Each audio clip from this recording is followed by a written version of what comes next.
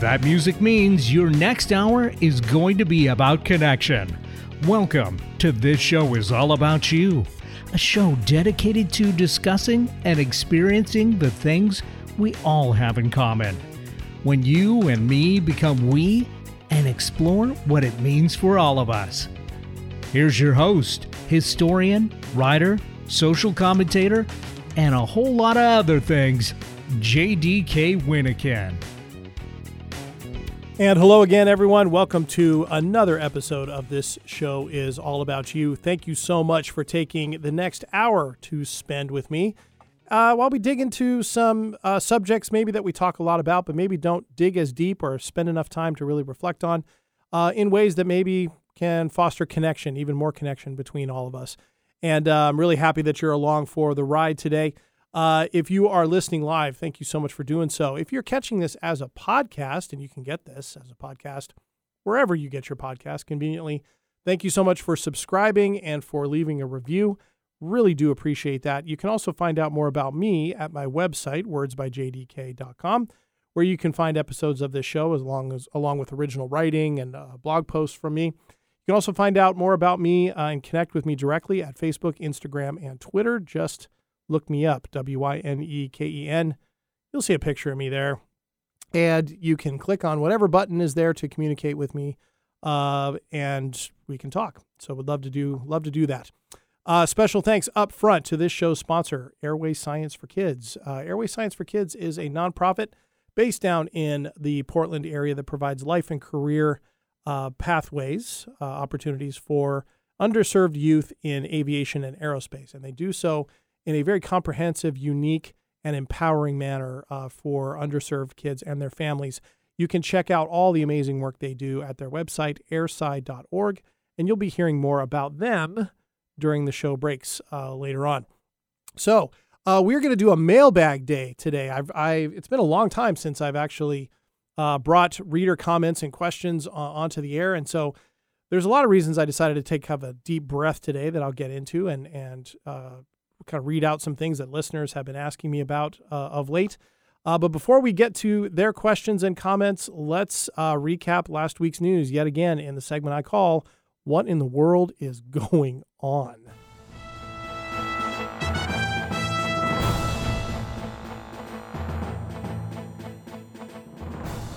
This morning, the Ukrainian flag flies in Lyman, days after the Russian president declared the strategic town part of Russian territory forever, while accusing the West of trying to weaken and destroy his country. President Zelensky vowing there'll be even more Ukrainian flags hoisted in the Donbass within the week. Zelensky saying this latest win is a clear sign Russia's claims are a farce. Of course, the first, as always on this show, taking a look at the latest from Ukraine, and really the problems for Russia continue unabated, and despite their best attempts to try and stem the tide, if you will, of Ukraine's advances in the east and in the south of the country against Russian forces, they've not been able to do so militarily or politically. In what can be seen as a significant escalation, potentially, of the conflict last week, Putin recognized the sham election votes in the eastern sections of Ukraine, where supposedly everybody there said they wanted to join Russia, and annexed all of them, meaning brought them into Russian territorial space. Some have argued that this move is desperate because what he's trying to do is make it less likely that Zelensky and his NATO allies are going to move into those territories, which he then could claim is an attack on Russian sovereign territory by the West. Others have said it's simply to shore up what could be flagging domestic support, particularly among hardliners in Moscow. It's hard to know one way or the other. None of us can get inside Putin's skull to know exactly what's going on in there. However, it certainly is a significant development in that, it does up the ante to a certain degree. It's certainly not going to stop Ukrainian forces from wanting to take those areas back. Zelensky has made very clear that he intends to bring all the territories that Russia has been conquering since back in 2014, as well as in the last year, back into a unified Ukrainian state, and that there is no room for negotiation in all of that. A pretty understandable position from where he's at. And of course, the world has condemned these annexations as against international law, which they are. They are just against international opinion.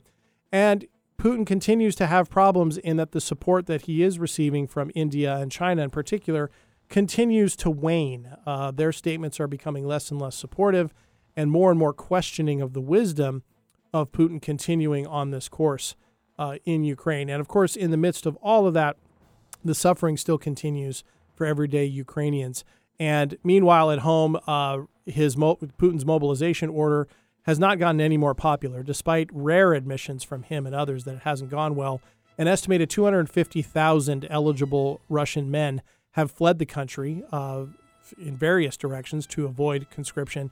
And there is deepening concern in Russia that eventually Russian authorities will simply close off all the borders and not let anyone out, which in some ways would be a return to the, on full-scale return to the Soviet Union as far as that's concerned.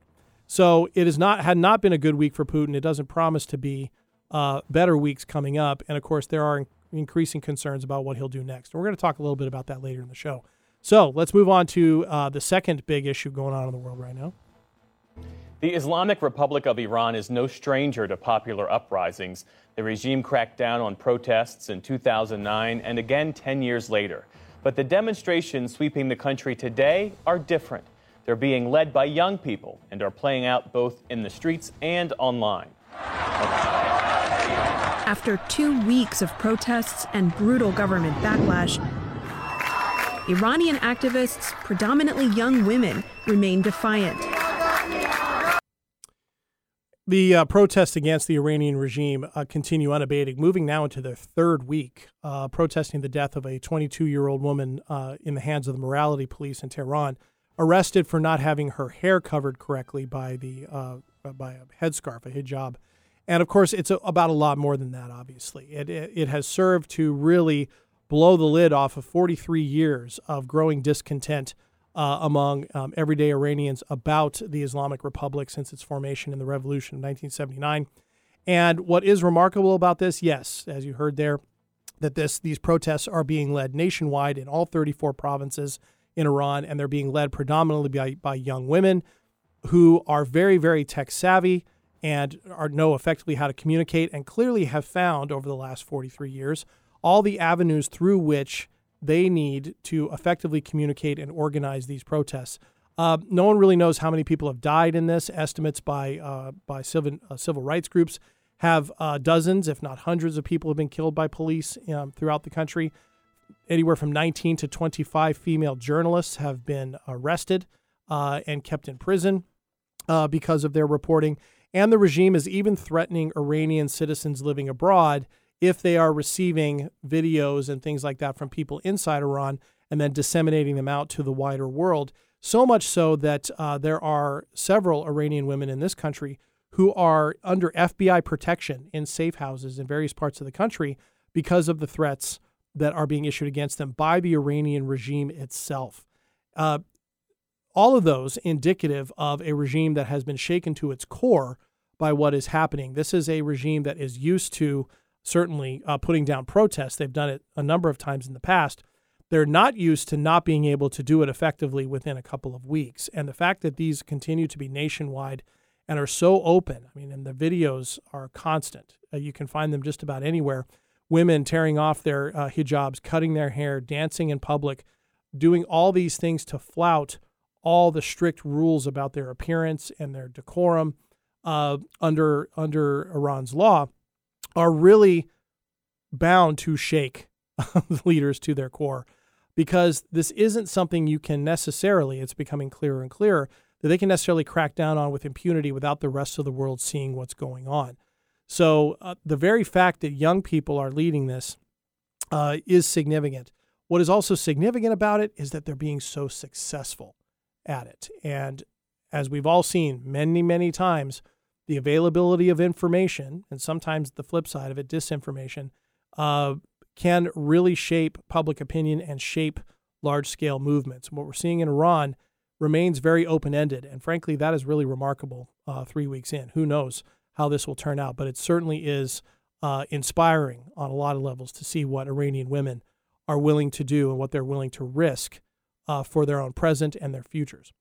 Okay, so with those two things, let's jump into today's show. I'm going to spend some time kind of letting everybody know what other listeners are thinking about and what they're asking about. And the reason I had this idea was because after last week's episode where I talked, really addressed male listeners of this show to really be thinking about what it is that women in this country in particular face every day and some of the key differences in perceptions, perspectives, experiences that women can have just on something as simple as going out to the grocery store are worth us thinking about. And I got a lot of responses from a lot of women about the show, a lot of expressions of appreciation for talking about that and for asking men some really tough questions about their own assumptions. And there were a lot of the comments and things like that from women listeners really just added more evidence and more examples to the things I'd already talked about. I had many write in with their own stories about going to the grocery store and being followed in the grocery store, men switching lines behind them when they would go into different checkout lines or in parking lots or, changing outfits. Something as simple as going to work, changing outfits 6 different times, trying to find that balance between feeling good and being respected in the workplace. There were so many different examples that if I would tell you every single story, we wouldn't be able to fit it into this show today. And what it reinforced to me was I clearly hit on something last week that women experience on a lot of levels, and in addition, really feel that most men don't really either pay attention to, aren't aware of, or are afraid to discuss either with the women in their lives or with other men. And I had focused a lot last week on challenging men to really talk to their male friends about these kinds of things. And I stand by that. Interestingly enough, though, alongside that, from all the feedback I got from women, I only heard back from one male listener, and it was my dad. And my dad appreciated it and said, I have to take a good look at some of these things that I've internalized in my life about women as this, as he called himself, a white Anglo-Saxon Protestant male. And I appreciated that, but I thought it was significant that he was the only man I heard back from. And when I mentioned that to some female friends of mine, one in particular said, well, yeah, man, you're breaking the rules. Men aren't supposed to talk about that, right? That's supposed to be an area you don't go to. Well, no, we're going to go there because, frankly, it's something that I think is becoming increasingly clear is a larger problem. Certainly, what's happening in Iran is an extreme example of that. But even in American society, especially in American society, it sure seems more and more like these issues of what women face, what they endure, what they experience, are getting more notice on one hand, but also they're sometimes getting more notice because not enough people are willing to confront the realities of what women face on a daily basis in this country, whether it's really overt sexism and misogyny, whether it's covert, whether it's not the same opportunities, and just a different life experience. Those things in a country that wants to be a more equal and perfect society seems to me needs to be part of the larger conversation all the time. And so I want to thank all those listeners who reached out to share those stories. Thank you so much for doing so. Certainly an educational thing for me, but hopefully more educational too for other listeners. So one question that I did get from one female listener who appreciated me kind of asking men to really take a good look at themselves and their own assumptions about women and how they view them, asked this: how can men who want to do better at this start doing better? And I mentioned this last week, but I think it's worth reiterating. Start by listening. I would encourage men to listen and to be open to hearing these stories and start with the people that you're most comfortable with in your life. And maybe that's the most important: your partners, your children, your daughters in particular, maybe your mom or your grandmother. They're all going to have stories about this type of almost extra vigilant behavior or extra vigilance they feel they must have in society, or this larger awareness they have of maybe it's having to prove themselves more, the sense they have to prove themselves more. They have to protect themselves, that they can't do the things that they want to do because they're either going to be barred for them or it's going to be dangerous for them to do so. Listen, don't be afraid to ask questions and hold a safe space for it rather than having an opinion or trying to talk this person out of their sense of reality. Listen, try to appreciate how that must feel. Men have a tendency to want to fix things or to say, well, this can't be true or this can't be true, or downplay, which honestly is usually a protection mechanism for not really being able to telling themselves they can't do anything at all. They can. And I think it's really important for men to talk to other men about these things and avoid having conversations that are about, women are like, they're so difficult to understand, or, you never know where they're going to go. Any man who has a woman in his life that he cares about should care about having these types of conversations and should be open to a little bit of discomfort in hearing what they have to say, and open to some discomfort in taking a good look at their own attitudes and assumptions and practices over time. That's just a part, for me, of being human. And the fear of what that might feel like or that might feel icky should not, in my opinion, dissuade any of us from having those conversations or sitting through them, because that's when the most growth happens. So that's my response to that. Another listener asked, and I just got this one today, I had mentioned women's soccer last time, that's sort of where this had kicked off. I went to a women's soccer match, professional women's soccer match down in Portland. And just today, the National Women's Soccer League, which is the large women's professional soccer league in this country, a report came out today, an independent report reviewing a series of incidences that happened last year that resulted in the stepping down of the league's commissioner, as well as the firing or stepping down of over half the league's coaches. Reports of systemic emotional and verbal abuse of players by coaches, most of the coaches male, and regular sexual misconduct and abuse among coaches and staff of players within the league over the last handful of years. And the independent report found that these indeed had been rampant, that complaints by players and reports by players had either been downplayed or ignored by the majority of teams, and that there had actually been an effort to really silence a lot of criticisms that players were bringing forward. Now, the league has certainly stepped up in the last year in addressing that, but the stories in this report are pretty shocking, pretty harrowing, but are worth everyone taking a look at, particularly men, to take a look at this. And so how do I feel about it? Well, it's horrible. And I'm glad that those things are being addressed. I'm glad that the report came out. And it is incumbent upon the league and its current commissioners and its current coaches to not only change the culture within the league, but to make sure that they become, over time, the standard bearer for other leagues to follow on this question. And God knows professional sports leagues have a lot of different problems. But this certainly, regular sexual misconduct and emotional abuse can exist in a lot of forms, in a lot of ways, over a lot of things. And my hope is that because this report is getting an enormous amount of attention in the sports world as well as in the larger news cycle, that there'll be opportunities for those types of conversations then. Okay, so let's get back to the mailbag. When we come back from our first break on This Show Is All About You, have some serious topics to look at, but also some pretty fun ones. So come on back and let's spend some more time on This Show Is All About You. Stick around.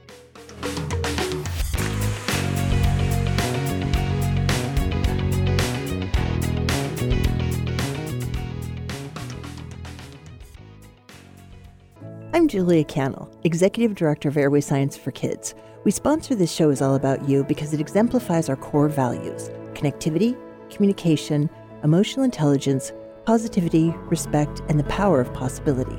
Help us introduce historically excluded youth to all of these through the wonder and promise of aviation and aerospace careers. Airway Science for Kids, providing aerospace to all. Visit airsci.org to learn more and to contribute your talents. Don't ask me to talk. Don't Ask Me to Talk is a program about sharing something good. Hosted by me, Stacey Heller, with my co-host and my mom's favorite, Eric Ryder, Don't Ask Me to Talk echoes what we're talking about when we aren't being so serious. We'll highlight what's good to watch, read, see, listen to, and more, with a reoccurring spot with Vance Dingfelder of Dingfelder's Delicatessen called What Are We Eating? Tune in Thursdays from 3 to 4 on AM 880 KIXI.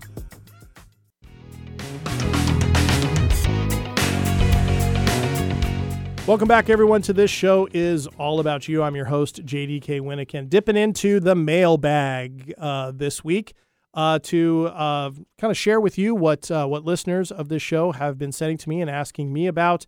And before the break, talked a little bit about last week's episode. That if you missed it, make sure you go back and listen at your favorite podcast provider.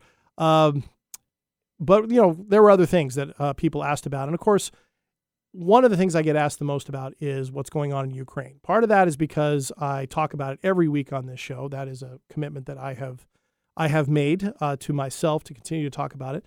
But it's also because longtime listeners know I'm a historian by background and by training, and this is an area of the world that I have studied at length, and it's an area that I know and that I'm interested in.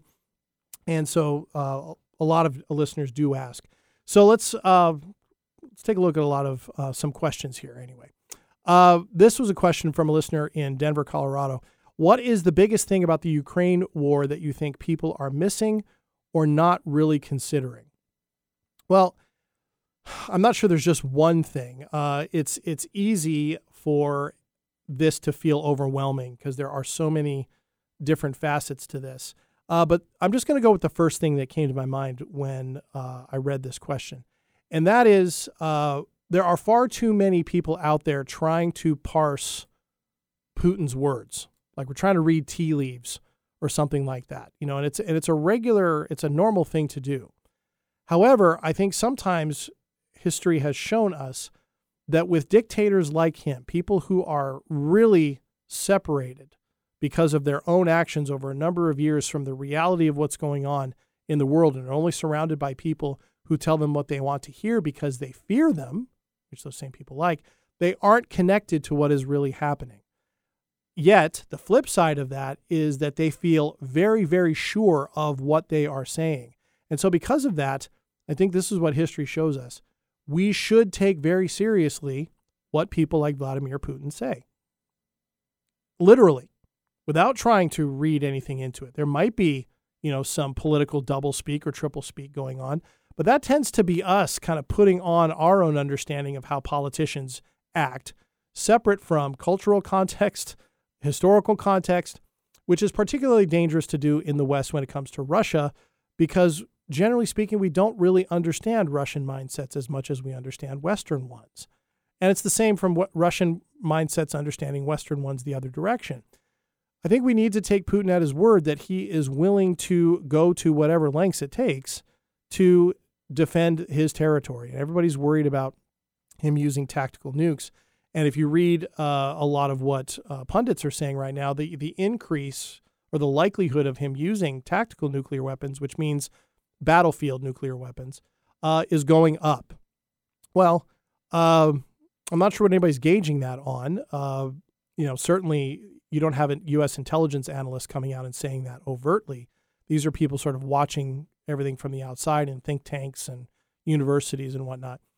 But certainly that risk is there. These are weapons that militaries have in their arsenal. And Putin's choices up until this point, that again, he's making in a vacuum. He's making on his own without getting a full picture of what's going on. If he feels backed into a corner, is it possible that he could use nukes? I suppose. But what is going to be the determining factor in that, I don't think, is going to be something that because we in the West act a certain way or don't act in a certain way can either prevent or make more likely. It's an uncomfortable reality that Putin can do whatever he chooses to do in this situation. He can. And we might think that he might not because China and India will pull the plug on their support, or that the Western response will be really big, that his own people will turn against him. Sure, those are all potentially rational responses from the rest of the world that he might consider. But he might not. He might not care about these things. And so what I would say to that question is, we need to take some of these guys at their word that they mean what they say, even if we think it's really crazy or really dangerous. And so the question then becomes, if we take them at their word, then the question becomes, what should we continue to do to support Ukraine in all of this? And the unanimity that continues to exist, not just among political entities, but among the world at large, that the right thing to do is to continue to support Ukraine, has continued to be unshakable. And I think that's significant. Okay, another question. This one from here locally in the Puget Sound. Could Putin, someone's asked, be trying to draw the U.S. into a war on purpose? Because then it would be a way for Putin to save face, that he could step back because he lost, quote unquote, to the United States in a war and not to tiny Ukraine. And Ukraine's not tiny, it's the size of Texas. But, that's the idea. And when I first read this question, I kind of chuckled at it. But then I saw the links that were shared. There are a number of different websites out there speculating about what Putin is up to. Kind of ties back into what I just said before. This one seems to me to be the fantasies of people who really want to take a look at all the different possibilities of what Putin might be thinking. Unfortunately, not all websites are equal. And certainly the qualifications of different writers and who they write for and that type of thing and what their backgrounds are and what their experiences are vary widely from site to site, person to person, that type of thing. It can be really tough to discern what's quality and what's not. What I can say is that idea that Putin would want to lose to the U.S. and that would be better for him politically than losing to Ukraine is absolutely out of bounds. I can't think of anything that would be worse for a Russian leader than to turn to his people and say, yeah, I lost a war to the United States. The very thing that's driving Putin's entire worldview to begin with is that the United States won the Cold War over the Soviet Union. He called it the greatest political catastrophe of the 20th century. And the 20th century included 2 world wars and the Holocaust and a whole bunch of other really bad things. But he considered the collapse of the Soviet Union to be the greatest tragedy of the 20th century. That he pins directly upon the U.S., as he should. The U.S., in that sense, was the victor in the Cold War, and the Soviet Union was not, and it ceased to exist. So the very idea that from that context alone, Putin would be like, well, I can probably sell it more if I lose to the U.S., I don't think shows any sort of understanding of the political realities in Russia, of Putin's own life experience and how he views the world, and really any of those realities. And yet, there is a lot of speculation out there along this line, and I just don't see it. And so far, the United States and their NATO allies have stayed on the sidelines to the point that what they're doing is shipping in billions of dollars worth of arms, and the Ukrainians are doing just fine with that. Thank you very much. If Putin uses tactical nukes, which when people ask what tactical nukes are, they're simply for the battlefield. However, tactical nukes today have about the same power as the Hiroshima bombs that were used in World War II. So we're talking about a very significant nuclear weapon when we talk about tactical nukes. Should he use those, will that change the Western response? It might, but those conversations are being had, certainly, at the levels that they need to be had. They're not going to be sharing a whole lot of that with us because in deterrence in the world, being vague is your best option. Being specific about what you'll do in certain circumstances is not the best option, which is why every time President Biden or anybody else is asked to give specifics, they don't.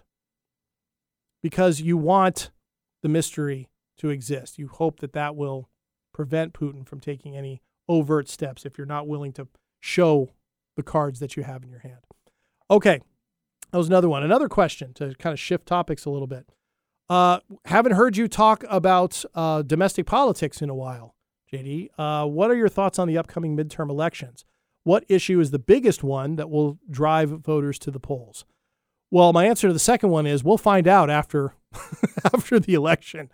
We'll have a good idea then. I'm not sure we're going to have a good idea before then of what will be the big driver of people to the polls.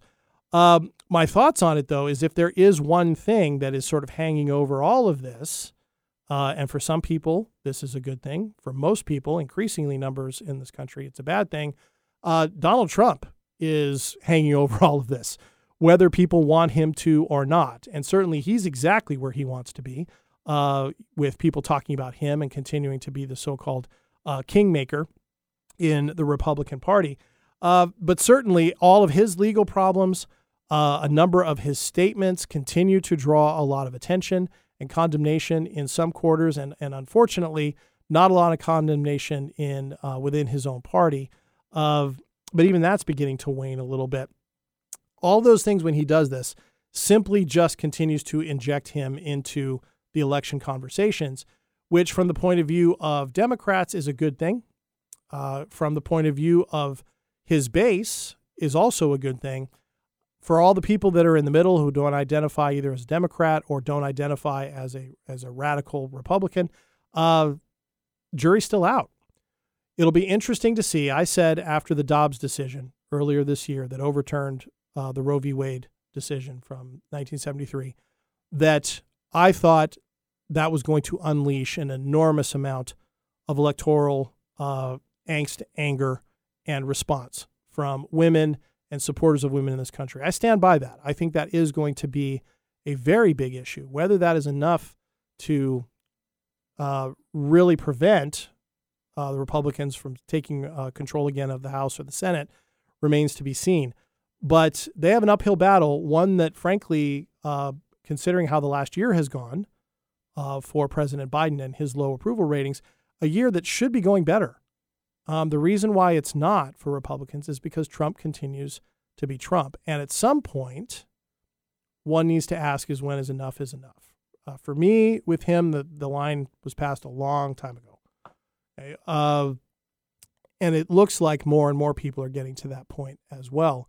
Unfortunately, he's escalating his rhetoric to the point of really suggesting that political violence would be acceptable on his behalf or against any Democrats who win parties in the midterm elections. And that's a scary prospect, as a number of people have been talking about of late. So that's my thought there. We aren't going to know until it's over, but I do think, at least right now, the way things are going, it's not going to go as well for Republicans as they had hoped or once thought that they would just a little while ago. Another question, this one from Florida. I hope you're doing well down there, those of you in Florida, and recovering quickly. What the hell just happened in Italy? That was the question I got. I haven't addressed this. Yes, last week, I believe, Italy elected its first far-right political government since the fascist party of Benito Mussolini prior to World War II. And it certainly grabbed a lot of news headlines when it happened. I didn't talk about it on this show, mainly because other things I wanted to talk about instead. But yeah, that's significant. A lot of people are saying that is significant. Again, remains to be seen. And I know that it can be aggravating for people when I say that. But I'm a historian. Things in the moment don't always tell us what they're going to mean later on. In fact, they rarely do. It takes time for these to play out. It is significant enough that enough time has gone by that Italian collective memory of fascism has drifted so far away that there are plenty of people willing to elect a far-right government. That doesn't mean that the Italians, are becoming more fascist than they were before. Doesn't necessarily mean that. But there is a larger trend that we are seeing in Europe of hard far-right governments coming to power. And these are in parliamentary systems that have multiple political parties, not just two dominant ones like in the United States. And so they have to build coalitions in order to effectively govern. They have to work with other political parties in their parliaments in order to have, 51% of votes on anything to make changes in everything from defense policy to, what you're going to do with various laws around education, political expression, you name it. There's a lot more to it than that. And in Europe, that parliamentary system exists in part to make it difficult for single parties on the far right, on the far left, or anywhere else to dominate politics, because the lessons that they drew from the 20th century, it's really good to not have monolithic parties in power. Okay, so now Italy also is famously really difficult to govern. governments rise and fall there all the time. There's a chance that this government won't even be able to effectively rule and will have to dissolve its own government in order to call for new elections again. So who knows what this is necessarily going to mean in Italy. But Hungary and Poland have elected far-right governments in recent years, and that certainly can put at risk because of their strident nationalism and oftentimes, to be generous, skepticism about their neighbors, either on a political level, on a racial level, a religious level. That makes it difficult for European cohesion in the European Union and in NATO to stick together. It means that more work has to be done to keep everybody else on the same page. Hard to tell how much Italy is going to try to be a stick in the mud in all of that. However, there are a lot of things working in favor of those who are not in the far right in Italy, and that is Italy is fully integrated into the European system, and economic shocks, political shocks of the like will have very real consequences for everyday Italians if the country goes in too radical of a direction. And if that happens, chances are that government's not going to last and they'll get voted out. Nevertheless, it does feel significant because it is. It shows that the lessons that we learn from history only last generationally fully among the people who experience them or heard firsthand stories about them. Then as time goes by, they become more and more part of a larger series of stories in history, and they take intentionality among everyday people for them to stay alive both as stories and as lessons and warnings for the present, for the future. Okay. You know what? Let's take one more break right here, and we'll get into a few, hopefully not so serious questions on the other end of the break. So come on back to get more mailbag questions here on This Show is All About You.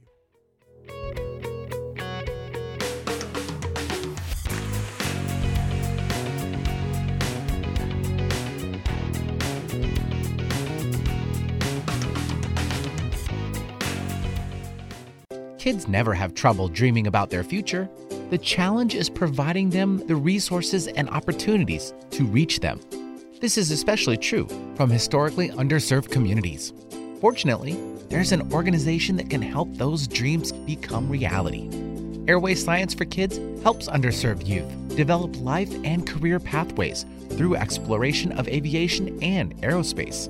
Using in-person and virtual programs, along with partnerships with companies, educational institutions, community health providers, and other resources, Airway Science for Kids helps students not only find their dream careers, but also learn how to better advocate for themselves and connect more effectively with their families, peers, and communities. To find out more, visit airsci.org. That's AIRSCI.org, or email info@airsci.org. Airway Science for Kids, providing aerospace for all.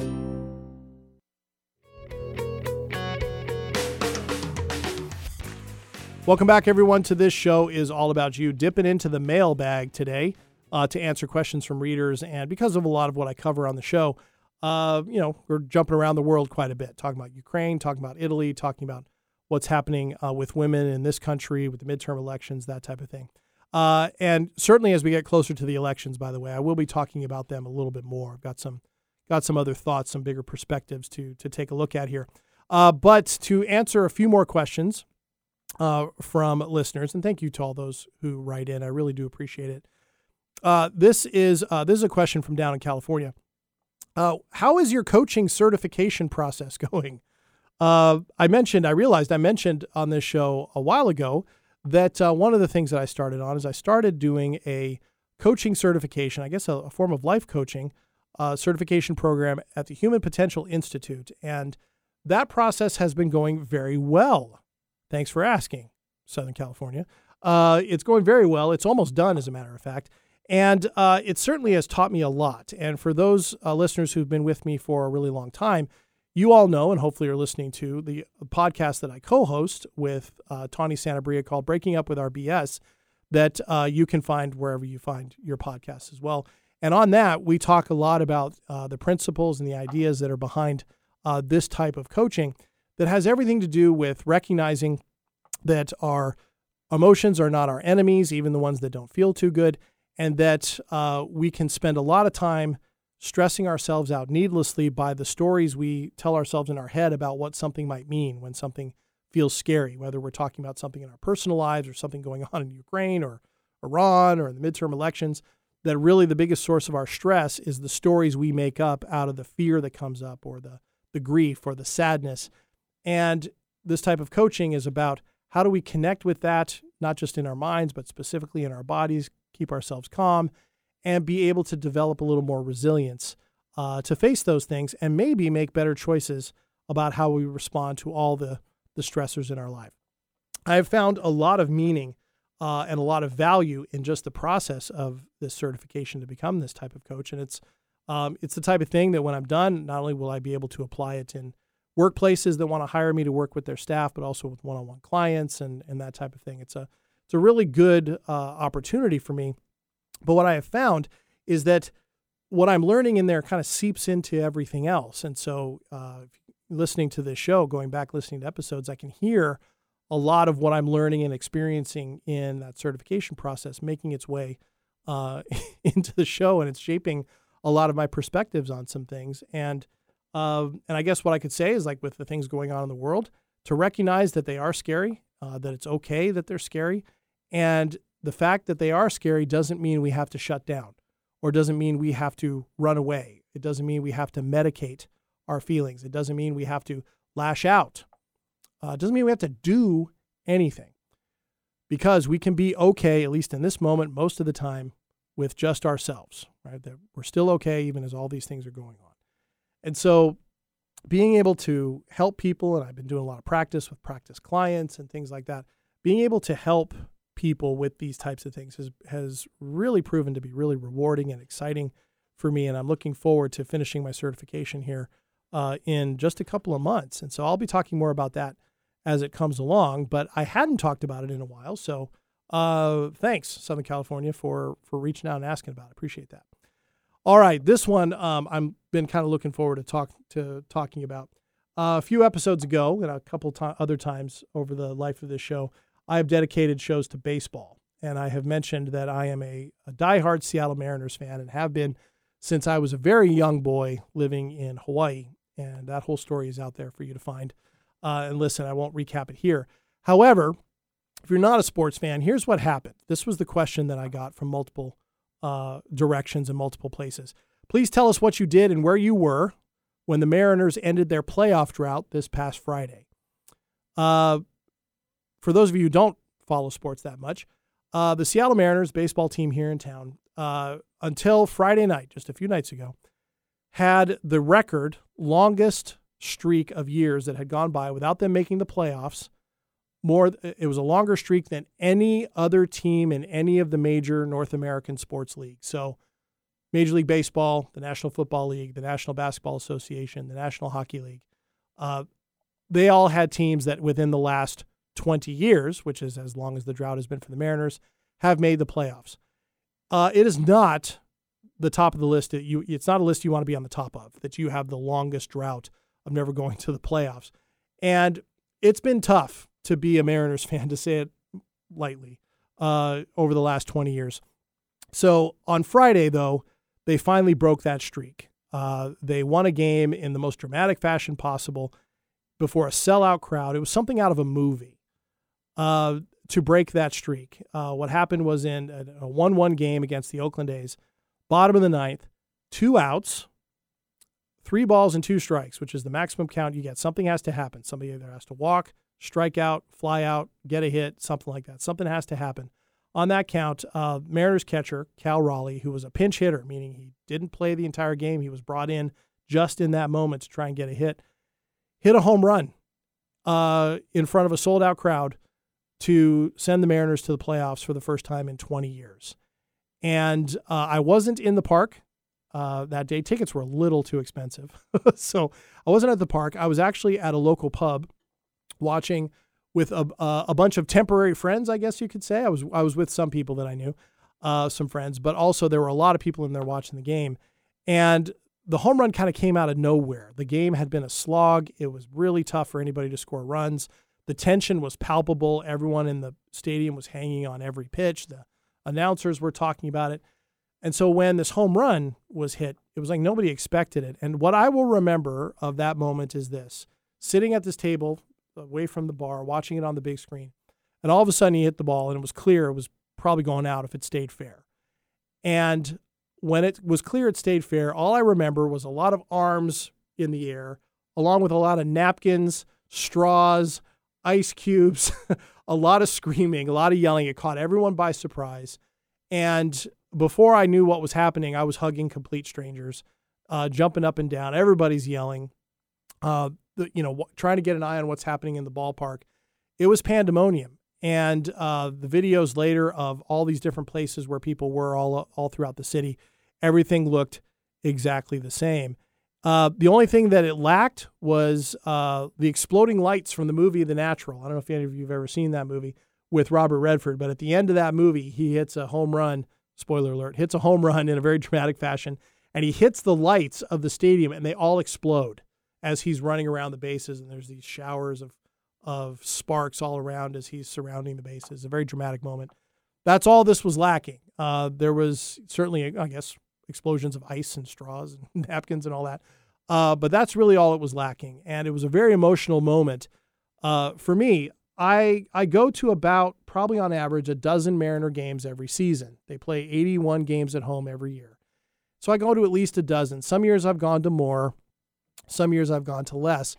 But I've lived in the Seattle area for 10 years now. And so that's 120, 125 games just in the last 10 years. And I went to dozens more before that, before I lived here. So it's a lot of games in the last 20 years that I've gone where the Mariners are either not in the playoffs, there's no chance for them to make the playoffs, they might actually be in last place, and you're really just going to the ball game because you love baseball and you're hoping you see a glimpse of a future that's better than the present that you're in. And so that gets really tough for any fan of any sports team to have that kind of drought where you're not going to get to, the playoffs to have a chance to win a championship. The Mariners remain the only Major League Baseball team to never play in a World Series. Every other team has at least played in the World Series. There are other teams who haven't won it, but they're the only one who hasn't played in it. And so that's really tough. And this city really wants to love baseball and really does love the Mariners, but have over 20 years have gotten more and more disillusioned in some quarters. And so it got to the point where really the excitement, people only really allowed themselves to get excited about it on Friday, the day of the game where they could actually clinch. Everyone went in knowing that if the Mariners won that night, they were going to be in the playoffs. And if they lost, they were going to have to try again the next day. And they won in such a storybook fashion that if you had written that up as fiction, nobody would have believed it and said, that's not believable. That's way too storybook. But it was a perfect way for it to end. And Cal Raleigh, the catcher, he's 23 years old. He's from North Carolina. The team is very young, and they had, most of them weren't even born or were still toddlers when this streak began 20 years ago. So for them, I felt bad for them. I mean, they're carrying the burden that the city has held on to and given energy towards that has nothing to do with them. They just happen to be wearing the same uniforms as the guys who've been trying to get to the playoffs for the last 20 years. But they handled it really well. They had a lot of fun watching them celebrate in the dugout and then coming out and celebrating with the fans. Fans didn't leave the ballpark for like 2 hours. It was pandemonium in there. The next day, I went to the ball game the next day, which was a day game, and so it started less than a little over 12 hours after the last one ended. And it's like there'd been an exorcism in that park. There was no angst. Everybody was walking around smiling. Everybody's giving each other high fives for no reason whatsoever, or at least no discernible reason, other than they were just being happy. And the lineup for the Mariners that day didn't have their stars in it, and there were a lot of jokes flying around about why that was, considering the celebrations the night before. I'll let you put two and two together on that. But that's where I was, and I enjoyed the game very much. They actually won the next day as well, which was pretty fun. It's always good to see your team win. And this coming weekend, the playoffs will begin. And so by the time this show's on again next Monday, we'll have a good idea of how the Mariners did in the first round of the playoffs, whether they fell out, lost those games, or whether they're moving on to the next level. So it moves quickly. It's exciting. No, I don't have tickets to go to any of those games yet if they happen. They're way too expensive for me, but that that doesn't matter. Just the fact that, that they're in the playoffs, that they have an opportunity to do well is really exciting, and they've set themselves up well to be really good for years coming forward. And that's really all you can ask. And in Seattle, that's a really big deal. So it's exciting. It was really exciting. I had a hard time going to sleep that night. I watched all the video replays time and time again, and listened to interviews and read all the blog posts of people who were overjoyed and all that. It's pretty fun when a big civic event like that happens that people are excited about. So that's where I was on that day. So, and it got me thinking, to kind of wrap this up, it got me thinking about all the different things that, whether it's sports or whether it's something that we really want to see happen, something that we have hope for, something that we invest a lot of time in, or maybe a lot of money, a lot of attention, a lot of blood, sweat, and tears, no matter what it is. And it just seems elusive.